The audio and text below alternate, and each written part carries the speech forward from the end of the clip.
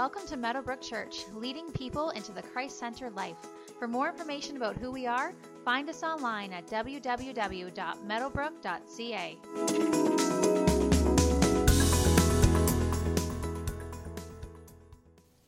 My name is Chris. I'm one of the pastors on staff, and we'll be sharing from God's Word this morning. If you've got a Bible, you can meet me in Matthew chapter 26.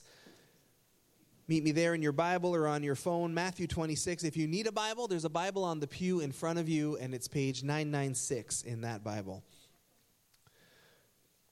I grew up in Burlington, Ontario, and I went to Nelson High School. Woo! Anybody? Nelson High School, Burlington, Ontario? No? You're all from here because no one ever leaves Essex County. You just stay here forever. I went to Nelson High School, and Nelson was named after Lord Nelson, who was a British admiral in the 1800s, and our teams were called the Nelson Lords. And it was a really great school. I was very grateful, especially in retrospect, to look back and go, it was just a very solid school, wonderful teachers. It was very well-rounded. It had a really great athletic program and a really great arts program, and it always did very well academically. And I had some life-changing teachers there, which I hope everybody gets in high school, at least one. And so that was the school I grew up at, and I was involved in theater more in high school. I was more artsy than jockish, if you couldn't tell. And as I was going through different seasons of theater there, one year the school was putting on a production of Cabaret, which is sort of a classic Broadway show about Berlin at the end of the Second World War. And so Cabaret is kind of a well-known show if you're into theater at all. And so we were putting it on, and auditions were happening. Now, there was someone in our school who was a member of the football team. He was a Nelson Lord, and he was a big, huge guy, really jacked, muscular. I had grown up with him. I'd known him for a long time. And so I knew him a bit in grade school, and then in high school we just kind of went in different directions. So he wasn't a friend or anything, but he was on the football team. And he was tall and super intimidating, and he was just kind of your stereotypical high school football player. We joked afterwards, if you were making a movie about our high school and you needed like the bully jock character, this was the guy. He just perfectly was that. And he was kind of a jerk, and he was picking on the younger students, and he would get drunk on weekends and get into fights, and was just really sort of radiated intimidation, was really full of himself and arrogant. And so we were doing auditions for this show, and he walks in to the auditions, and it was like the last place he should be, right? Like it just didn't quite feel right. And so we were in the auditorium of the school, and so everyone was sitting here, and you would come up on stage and you would sing a bit of a song, or you would do a few lines, and you had to do it in front of everyone, which is kind of intimidating. But if you want to be in the show, you're going to have to do it in front of everyone, so it's good practice. And so we're there waiting, and then he walks in, and he steps up onto the stage, and just tall and muscular, and he has a kind of like a smirk on his face, and you're like, oh, this guy's such a jerk, so smug. Look at that look on his face. And he's just here to make fun of us. He's just here. He's going to make a joke, and he's going to make fun of us, because why else would he be here? And he got up, and he came to center stage, and he said, my name's Steve, and I'm going to be trying out for the part of Cliff, which was the lead role. He's trying out for the lead role. What a jerk. Some of us have been waiting for a lead role for years, and he was just going to come in and make fun. And so he got up, and he came to center stage, and he's got that little smug smirk on his face, and the music starts, and he lifts up the microphone, and he starts to sing, why should I wake up? And this beautiful classical Broadway voice came out, and there was feeling behind it, and our jaws dropped, and he got the lead role. And nobody cared because he was so good, and he nailed it. And throughout the process, he joins the cast, and he was this natural leader. And he had this really sensitive side, it turns out. There was this artiste inside that was sort of covered up by all the muscles. And he was incredible in the role. And we just laughed as we looked back. Remember the audition? Like he'd get a standing ovation on opening night. We're like, man, remember that audition and how he just completely caught us off guard. And it was just a good lesson, just like our mamas taught us. Don't judge a book by its cover, right? Because people can surprise you. People don't always fit into neat categories. They don't always fit into the boxes we put them in. Right? My wife, I know better than anyone on this earth. She knows me better than anyone on this earth. She still surprises me. She doesn't always fit into the way that I thought she was. She can still surprise me. I know my kids as well as anyone can know somebody. My kids still surprise me. People don't always fit into the boxes or the categories that we put them in. People can still surprise us. And if that is true about people, how much more so will that be true about God? Right? If people who are mortal, who we can get a pretty good handle on, who we can see and feel and touch, if people can still surprise us, how much more a God who is omnipotent, who is omnipresent, who is omniscient, who is almighty, who is transcendent, who is so much greater than what our mortal minds can really comprehend, that God, like, why should he fit into neat little categories and boxes for us? Right? I get a bit nervous when anyone talks too authoritatively about, God is exactly like this. And it's not that we're not seeking that out. It's not that we're not trying to find him. And the amazing thing about that otherworldly, incredible, supernatural God is that he actually wants to be in relation with us. He actually wants to walk with us. He actually wants to draw near us and gives us the ability to understand at least something of who he is and to be able to learn more about him and to walk with him more intently. But we're going to be talking about prayer today and how we connect with that transcendent, all-knowing God. And how do we spend that time and what that does for us? So we're in Matthew chapter 26. Let's take a look at our text this morning. Matthew 26, starting in verse 36. Then Jesus went with his disciples to a place called Gethsemane, and he said to them, "Sit here while I go over there and pray." He took Peter and the two sons of Zebedee along with him, and he began to be sorrowful and troubled. Then he said to them, "My soul is overwhelmed with sorrow to the point of death. Stay here and keep watch with me." Going a little farther, he fell with his face to the ground and prayed, "My Father, if it is possible, may this cup be taken from me. Yet not as I will, but as you will." Then he returned to his disciples and found them sleeping. "Couldn't you men keep watch with me for 1 hour?" he asked Peter. "Watch and pray so that you will not fall into temptation. The spirit is willing, but the flesh is weak." He went away a second time and prayed, "My Father, if it is not possible for this cup to be taken away unless I drink it, may your will be done." When he came back, he found them sleeping again because their eyes were heavy. So he left them and went away once more and prayed the third time, saying the same thing. So if you have been around church for a while, you might be familiar with that story, the Garden of Gethsemane. Jesus is going to the cross the next day. The cross is rapidly coming towards him, and he is wrestling with what is about to come. Of course, understandably, he is struggling with this. And so Jesus, as he gets ready to face everything he's about to face in the cross, takes some time for prayer. And often when we talk about this passage, the message would seem to be pretty clear, where Jesus says, wake up. Wake up, guys. Wake up and pray. Don't get complacent in this. Don't get lazy in this. Don't get sleepy when it comes to prayer in your life. Jesus says, can't you give me an hour? Can you give me an hour to pray with me, to pray for me, to connect with God together? Can you do that with me? And we have a week of prayer coming up, and that is our challenge. Come give Jesus an hour. There will be 8 sessions of prayer coming up this week. Find one and come and connect with him and with your brothers and sisters in the Lord. But Jesus is at the end of his earthly life and before the resurrection. He's heading into his death. He's heading into the cross. And he is carrying the weight of all of this. And so he does what we're all called to do. He prays. He seeks God. He gets away and he spends that time.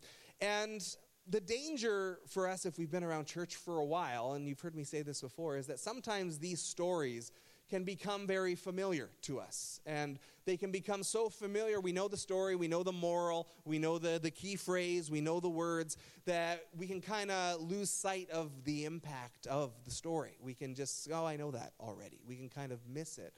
And so with this story, the impact that I don't want us to lose this morning is that here is Jesus, who we believe is God in the flesh. Jesus is God the Son. Jesus is one with God the Father. Jesus, being God, has taken on flesh. And Jesus, who is one with God the Father, who is connected to God the Father in heaven, who knows God better than anybody because he is God, and who says, I'm the only one who's seen the Father in heaven. This Jesus is asking God to change his plans. Jesus is asking God, do we really have to do this? Is there a different way we can do this? Can you change this course that we are on? Is there another way that this could happen?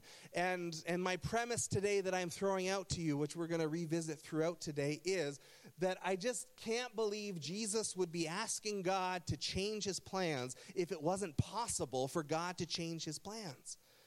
Right? If Jesus knew that God just carved everything in stone and nothing ever changed, why would he even be asking? It must have been at least theoretically possible that God would shift the plans that he had in mind, or else Jesus wouldn't have even been asking, right? Because Jesus, being God, knows God. And so the fact that Jesus is asking God to change his plans must mean that it is possible, at least, for God to change his plans sometimes. And that's where we're going today, about how prayer can actually cause God to shift the way that he had planned to do something. God will respond to the prayers of his people. And not everyone believes this. And I already had a couple people get annoyed with me after the first service. So it's not a set in stone, crystal clear thing. This is a disputable matter. But the danger when we view it as God has already determined everything and there's nothing that will ever change, when God has already decided everything and there's no deviating from that, the danger of that mentality is then, well, why pray then? Why bother? Why bother praying? Why bother pressing in? Why bother seeking him? Like, what's the point? If God has already predetermined everything and there's nothing we can do about that, then it's just very easy to fall into a sort of fatalism that says, well, then, okay, que sera, sera, whatever will be, and I'll just go along with whatever happens. And I will throw out there that I think Scripture actually lays out a very different view of what prayer is, a very different view of what that relationship looks like. I think Scripture, to me, would clearly lay out that God can change his plans based on whether or not his people pray. That God will say, I'm going to do something, and then people will pray, and God will say, actually, I'll do something different then. He will respond to the prayers of his people. God speaks to Jeremiah in Jeremiah 18, 7-10, and he says, if at any time I announce that a nation or kingdom is to be uprooted, torn down, or destroyed, and if that nation I warned repents of its evil, then I will relent and not inflict on it the disaster I had planned. So here's God saying, I have a plan, and I'm going to fulfill that plan, but if there's repentance, if there's prayer, if you call out to me, then I will change that plan. I won't do what I originally planned to do based on whether the people pray and repent and respond or not. We see an example of this in the story of Jonah. Jonah's a great book. It's just 4 chapters. It's a good read. There's lots of gold in there. But God speaks to Jonah, the prophet, and says, go to the city of Nineveh and tell them that judgment's coming. 40 more days and Nineveh will be overturned. It was an incredibly wicked place, and God's justice has been filled up. God has had enough of the evil that he's seeing. He's coming to put an end to the evil. So 40 more days and judgment is coming. And Jonah, you know the story. There's some sidetracks and some adventures on the side, but eventually Jonah does go to the city. He gives that message. And the Bible says the entire city, every single person, city of 120,000 people, every single person falls on their face, and their king says, put on the sackcloth, put on the ashes, let's repent before God. They even got the animals in on the act somehow. Even the animals were brought in with sackcloth and ashes, and they were just so desperate that they cried out to God, and they asked for his forgiveness. And God's word says that when God saw what they did and how they turned from their evil ways, he had compassion. He changed the plan. He didn't fulfill what he said he was going to do because the people repented and prayed. There's another example when Israel is walking through the wilderness, and it's just an interesting story. They're at Mount Sinai, and Scripture says that God showed up physically somehow at the top of the mountain. There was thunder and there was clouds. This glory cloud covered the top of the mountain. There was fire, and Moses went up into the glory cloud, and God gave Moses the law there and spoke to him about God's standards for his people. And it says that the people of Israel saw the thunder and saw the smoke, and they were terrified. They were witnessing God with their eyeballs, and they saw that, and they felt the fear and terror. And then Moses is up there for a while, and they say, man, he's taking a long time. Well, let's just create something else to worship. Even with the glory of God right there. And so they create a golden calf, and they begin to worship the golden calf. And so Moses is up in the glory cloud. And in Exodus 32, God says, I've seen these people. They're stiff-necked. Now leave me alone so that my anger may burn against them, that I may destroy them. Again, there is this warning of what God is about to do. And the Bible says that Moses began to pray and intercede. He began to repent on behalf of his people. He began to cry out for mercy.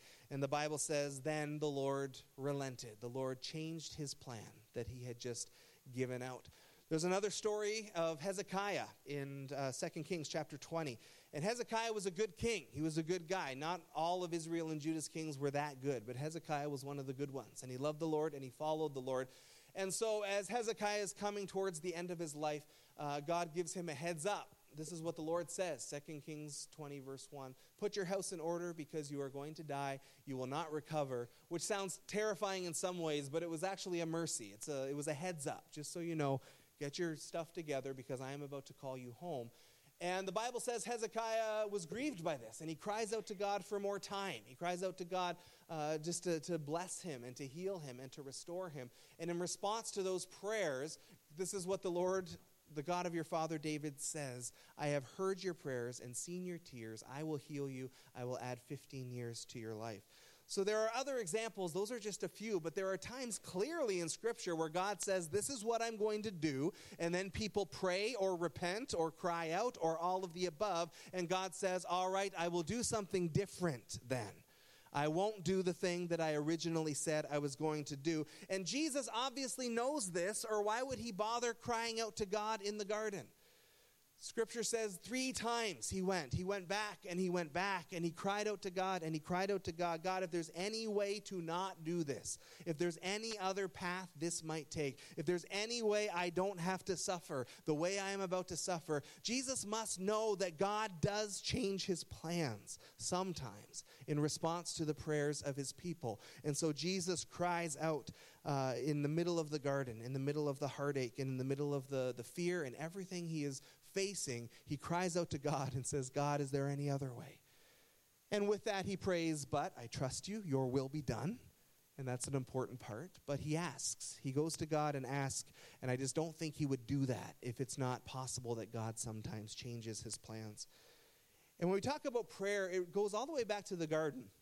When God creates Adam and Eve, he doesn't create them to just be his creation, subordinate to him. It is what we are, obviously, but he creates them to do this with him, to help steward creation with him. So in Genesis chapter 1, the Bible says that God created mankind in his own image. In the image of God, he created them. Male and female, he created them. And God blessed them and said to them, be fruitful and increase in number. Fill the earth and subdue it. Rule over the fish in the sea and the birds in the sky and over every living creature that moves on the ground. Like, God is not just creating worshipers. And we sometimes talk about, why are we created? Why did God make us? And the sort of classic Christian answer is he made us to worship him. And he did, of course, but that's not all. He created us to rule with him. And Scripture says that when Jesus returns, we will reign with him. That is part of what we are called to in eternity. And so when God created us, it wasn't just to create worshipers who were subordinate, who were going to worship him. He wanted to partner with us on this. He wanted us to participate with him in creation, to participate with him in this life. And in that, he actually gives us influence into how things happen. And we call that place of influence prayer. That God actually says, hey, talk to me, ask me, seek me, right? Let's do this together. This is what I'm planning, but hey, I am open. I'm open to changing that depending on you and your involvement or lack of involvement. But from Genesis 1, which we just read, all the way up to the end, whenever God wants to do anything in Scripture, whenever he is up to anything, he looks for a person to partner with. Every single time. He looks for a person to partner with. He says, who's going to do this with me? And it's this picture of a parent who just wants to spend time with their kids. Right? We have done renos around the house, and you probably have too. And my son Matthew is 4, and he likes to come along with me. And, he wants to screw a screw in, and he wants to feel what that's like. And, I mean, if we're being really honest, he's not that helpful. Right? We talk about prayer being a place of partnership with God. It's not an equal partnership. He's still God, and we're still very not. But when Maddie comes with me and we're fixing something together or working on something, it's the doing it together that's so valuable, right? It's that I love spending time with my son, and I love learning more about him, and I love him learning more about me, and I need to help him because he doesn't really know what he's doing. But prayer that's just a little snapshot of prayer. It's not that God needs us. It's not that he needs us in any way. He's God. He doesn't need us at all, but he actually invites us to this place of influence where we actually get to have a say to some extent in how things happen. He says, come and ask and watch what happens. Greg Boyd puts it this way. He enlists our input, not because he needs it, but because he desires to have an authentic, dynamic relationship with us. And when you see that and you understand that, then all of a sudden this picture in the Garden of Gethsemane, Jesus saying, guys, you couldn't give me an hour? Right? And it's not about just you fell asleep. It's that, man, like, come connect, right? Come be in relationship. Come pray with me. Come pray for me, right? Give me an hour just to spend time together. Give me an hour just to connect with me. Because as we connect with God, it's not just about the asking. Mesh said this at the end of the first service. It's not just about the asking. It's about what he does in us through that. I'm stealing your wrap-up, Mesh. Sorry about that. You're smart. You'll think of something else. And if we understand that, prayer doesn't become a chore in the same way. It doesn't become a discipline or an exercise that we feel like we have to do or that we should do. Prayer becomes a place of, oh, wow, I get to influence heaven. I get to connect with my Heavenly Father. I get to ask him to intervene in whatever situation I am facing. It becomes much more of a relationally driven event. Right? Sarah and I have date week every week. It's scheduled every week. Once in a while we have to miss it, but date night scheduled every week. It's not a chore, it's a highlight, and it's carved out time for us to spend time together.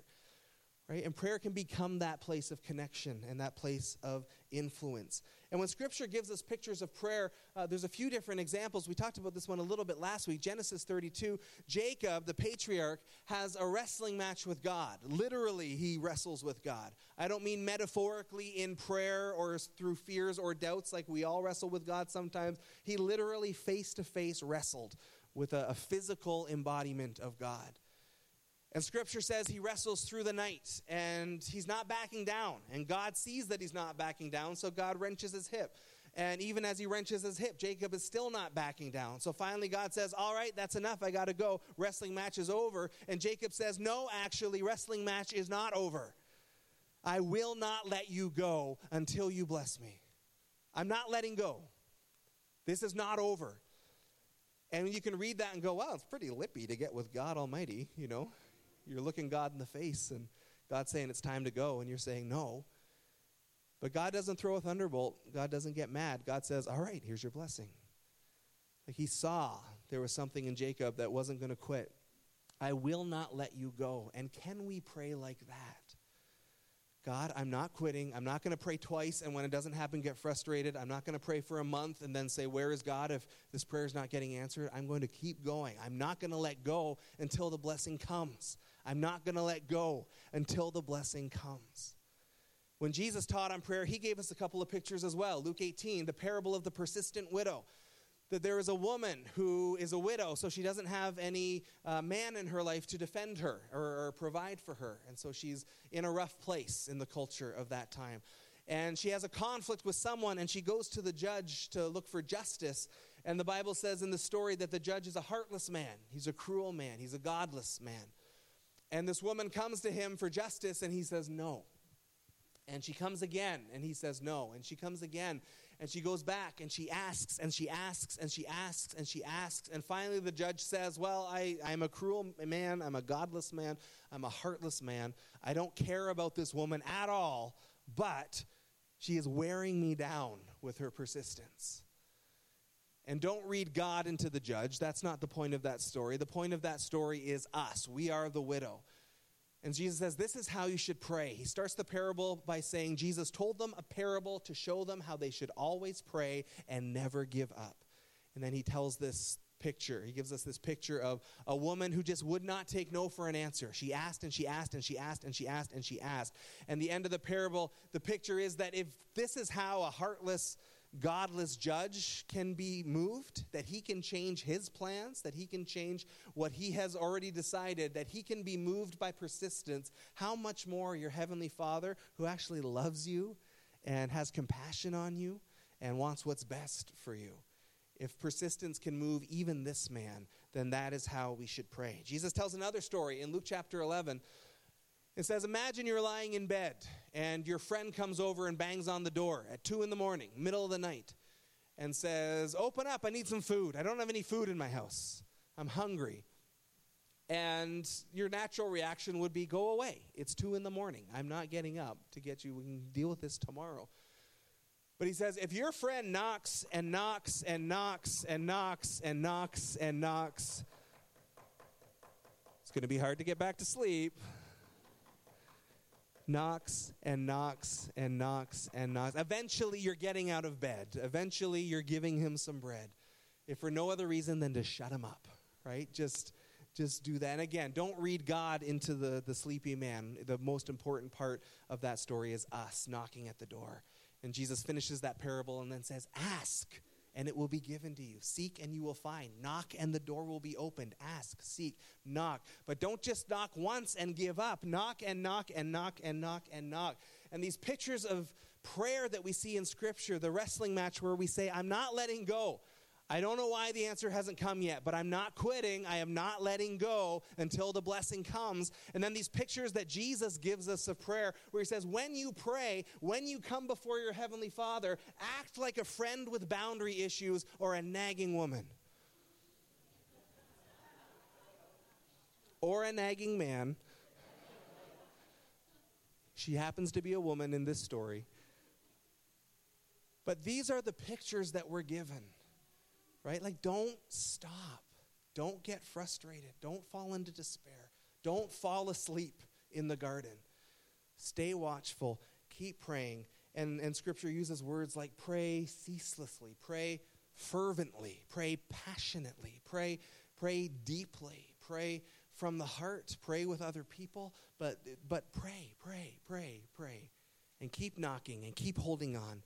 And keep going to the judge until you finally get the answer. Just keep at it. Because God can be moved by our prayers.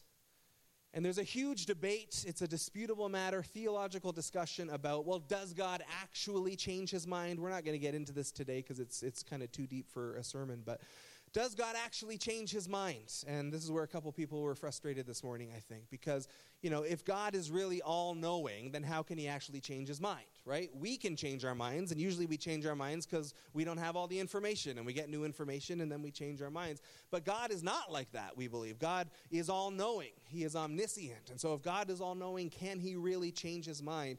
And therefore, when we see these stories in Scripture where God seems to change his mind, he must have known already what was going to come. He knew Moses would intercede. He knew that Nineveh would repent. And so he's not actually changing his mind, even if it's using that kind of language. And so that's one point of view. And the other point of view is that God has actually given us freedom that is real freedom.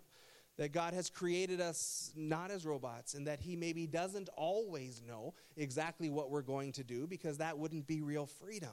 And so if that is the case, then God can have a plan, but be willing to leave that plan open depending on how people respond. And they would push back and say, that doesn't make God less all-knowing. That actually makes him more all-knowing. Because he has to know what's going to happen if I pray. He has to know what's going to happen if I don't pray. He has to know what's going to happen if other people pray. And he has to have all those avenues figured out as well. And so when it comes to the answer of which one of those is right, I have no idea whatsoever. And we're not going to dig into that. And I just want to encourage you to dig into that. If that's something that interests you, the deeper stuff is sometimes fun to dig into. And I'd love to have coffee if you want to talk about it more. The thing that we can all agree on, wherever you land in those two viewpoints, is, at the very least, there are times where a plan is set and then people pray and that plan changes.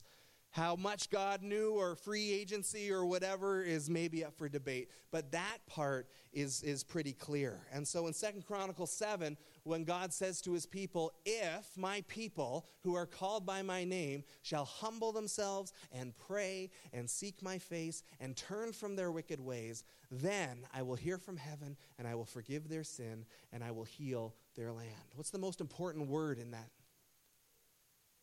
If. It's not an unconditional promise. That's a conditional promise. And the heart behind it seems to be God saying, I want to do this. I want to heal. I want to forgive. But I want you to engage with me on that. And that can be tough because sometimes people say, well, why doesn't God just do it then? If he wants to do it, then why does he want our prayers? If God wants to heal the land, why doesn't he just heal the land? Why is that if in there? But it's not that hard to imagine if we understand that just like me with my kids, I want them to grow up. I want them to own things. I want them to be mature. I want them to participate. I don't just want to spoon feed them. If I spoon feed my kids at 6 months, that's one thing. If I'm doing it at 22, I've probably failed as a parent somewhere. Right? So we give our kids toys and they are responsible for those toys. And we give the kids a nice bedroom and they're responsible for that. And so they are going to clean it up. They're going to participate in these things. And God is looking for us to participate with him. And for whatever reason he has chosen that, you know what, I will limit my response to the prayers of my people because he is looking for us to engage with him. That's what he wants. So Jesus in the garden knows this. He must know this, being God. And so he cries out to God, knowing that there are times where God changes his plans. And yet at the same time, Jesus also must have known that the cross had to happen, right? The cross had to come. He must have known really the answer was probably going to be no. And yet there was something in him that asked anyway. And didn't just ask once, but asked and then went back and asked again and then went back and asked again. God, if there's any way we don't have to do this. There was nothing more carved in stone that had to happen than the cross. And Jesus asked anyway. So what does that say about us? Jesus, knowing the cross had to happen, asked passionately. Scripture says in Hebrews, with loud cries and tears, he cried out to God. And if Jesus knew the cross had to come and asked anyway, for us, we don't always know what God's up to. We don't always know what's up. And we need to respond the way Jesus responded. Now, the logical end of this story, of course, is that for Jesus, the plans didn't change. And we all, no doubt, can relate that there have been times where we have prayed for something and it didn't happen. It didn't change. Right? A door shut and it stayed shut, or something we were looking to happen didn't happen. And there's disappointment that goes with that, and there's frustration, and there's questions, and there's all of that. And I don't have a really easy answer for why that happens, because I don't think Scripture gives us a really easy answer for why that happens. And it's hard to avoid cliches when we talk about this, because we say the things that we say, which is, God had a different plan, or God knows what we don't know, or, every shut door is an open window. And those are true. All of those things are true. They're not always comforting when someone is disappointed. But when I look at the book of Job, and Job went through crisis and he went through suffering, and Scripture's full of stories of people going through suffering. When we look through Job's eyes and what he went through, and when God shows up at the end of Job's story to talk to him, Job is questioning why. And God's response is, I am God, and not every why is going to get answered in this life. And that is not intellectually satisfying. And that bugs me because I want everything to be intellectually satisfying. But not every answer. God says, I'm God, and you're immortal, and you're not going to understand everything in this life. And there is a certain extent where we have to make our peace with that. But that should never limit the ways that we pray. There's so many things that happen in our lives where we talk to people, and I'm included in this. You have chronic health issues, or you have chronic relational issues or drama in your life.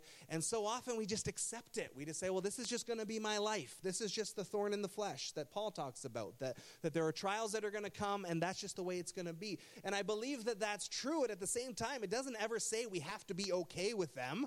It doesn't ever say that we should stop praying into them. And we always said in the Pentecostal church, like, if you're looking for healing, come on up to the altar for prayer afterwards, because today could be the day. And sometimes it was, and sometimes it wasn't. But you come back like a nagging widow, like a friend with boundary issues. You come back again and again and again and again and again. We say, God, I'm not quitting. I'm not giving up. As frustrating as it might be sometimes, I'm holding on to you. I'm coming back until I get the answer. And if we believe that this is how we're supposed to pray, some of these pictures and the story of Jesus in the garden that we got, where he went back over and over and over again, if we believe that we can actually move God's heart into a different direction for his plans, then we're going to pray very, very differently. If we believe it's carved in stone and we can't do anything about it, we're going to pray differently there too. But if we believe that Jesus calls us to this and says, don't let me go, don't let me off the hook. There's a verse when Israel was in captivity that says, give the Lord no rest until he brings you back to Jerusalem. Like, don't let him off the hook. God says that to them. Don't let me off the hook. Hey, keep coming. Keep coming and keep coming and keep coming. And trust in my faithfulness and trust in my goodness. And if we understand prayer this way, rather than as a ritual or an exercise that we should do, then we're going to pray very, very differently. We have an email address here at Meadowbrook Church called questions@meadowbrook.ca. It's in your bulletin as well. If you have questions about today's message or anything you want to talk about, people do write in with questions or comments or follow-ups, and we have great conversations about some of the deeper things. And I'd love to grab coffee with you sometime if you want to talk about those things as well. Prayer is the place of partnership with God. And again, not an equal partnership, because he's God, and so he wins. And he reserves the right to answer when and how he likes. But he invites us into this place of connection with him and communion with him and relationship with him. And he opens himself up enough to say, hey, come and influence me, right? These plans could change. Come and influence me, and pray fervently, ceaselessly, passionately as you seek after me. Don't let me go until the answer comes. Don't let me go until you get your blessing. So we're starting a week of prayer this week, and again, there's a session Monday to Friday, every night at 7 o'clock, and then lunchtime, Tuesday, Wednesday, Thursday at noon. Come out to 1.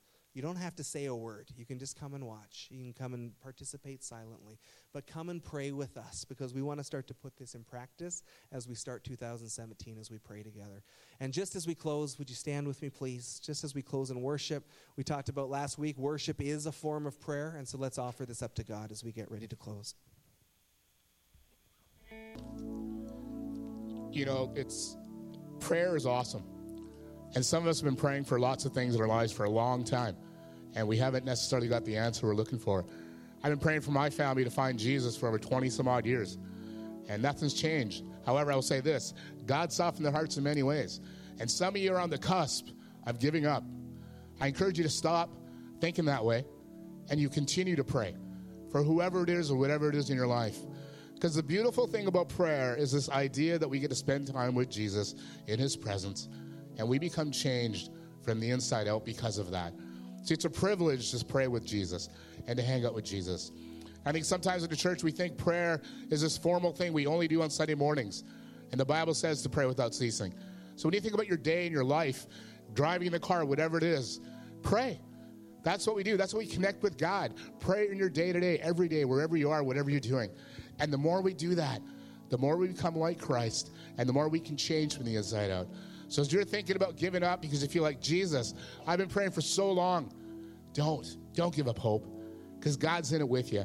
And if you've come this morning and your prayer life is just kind of petering off and you're just going, man, me and God just don't connect, I want you to talk to somebody about that, because God's saying, come.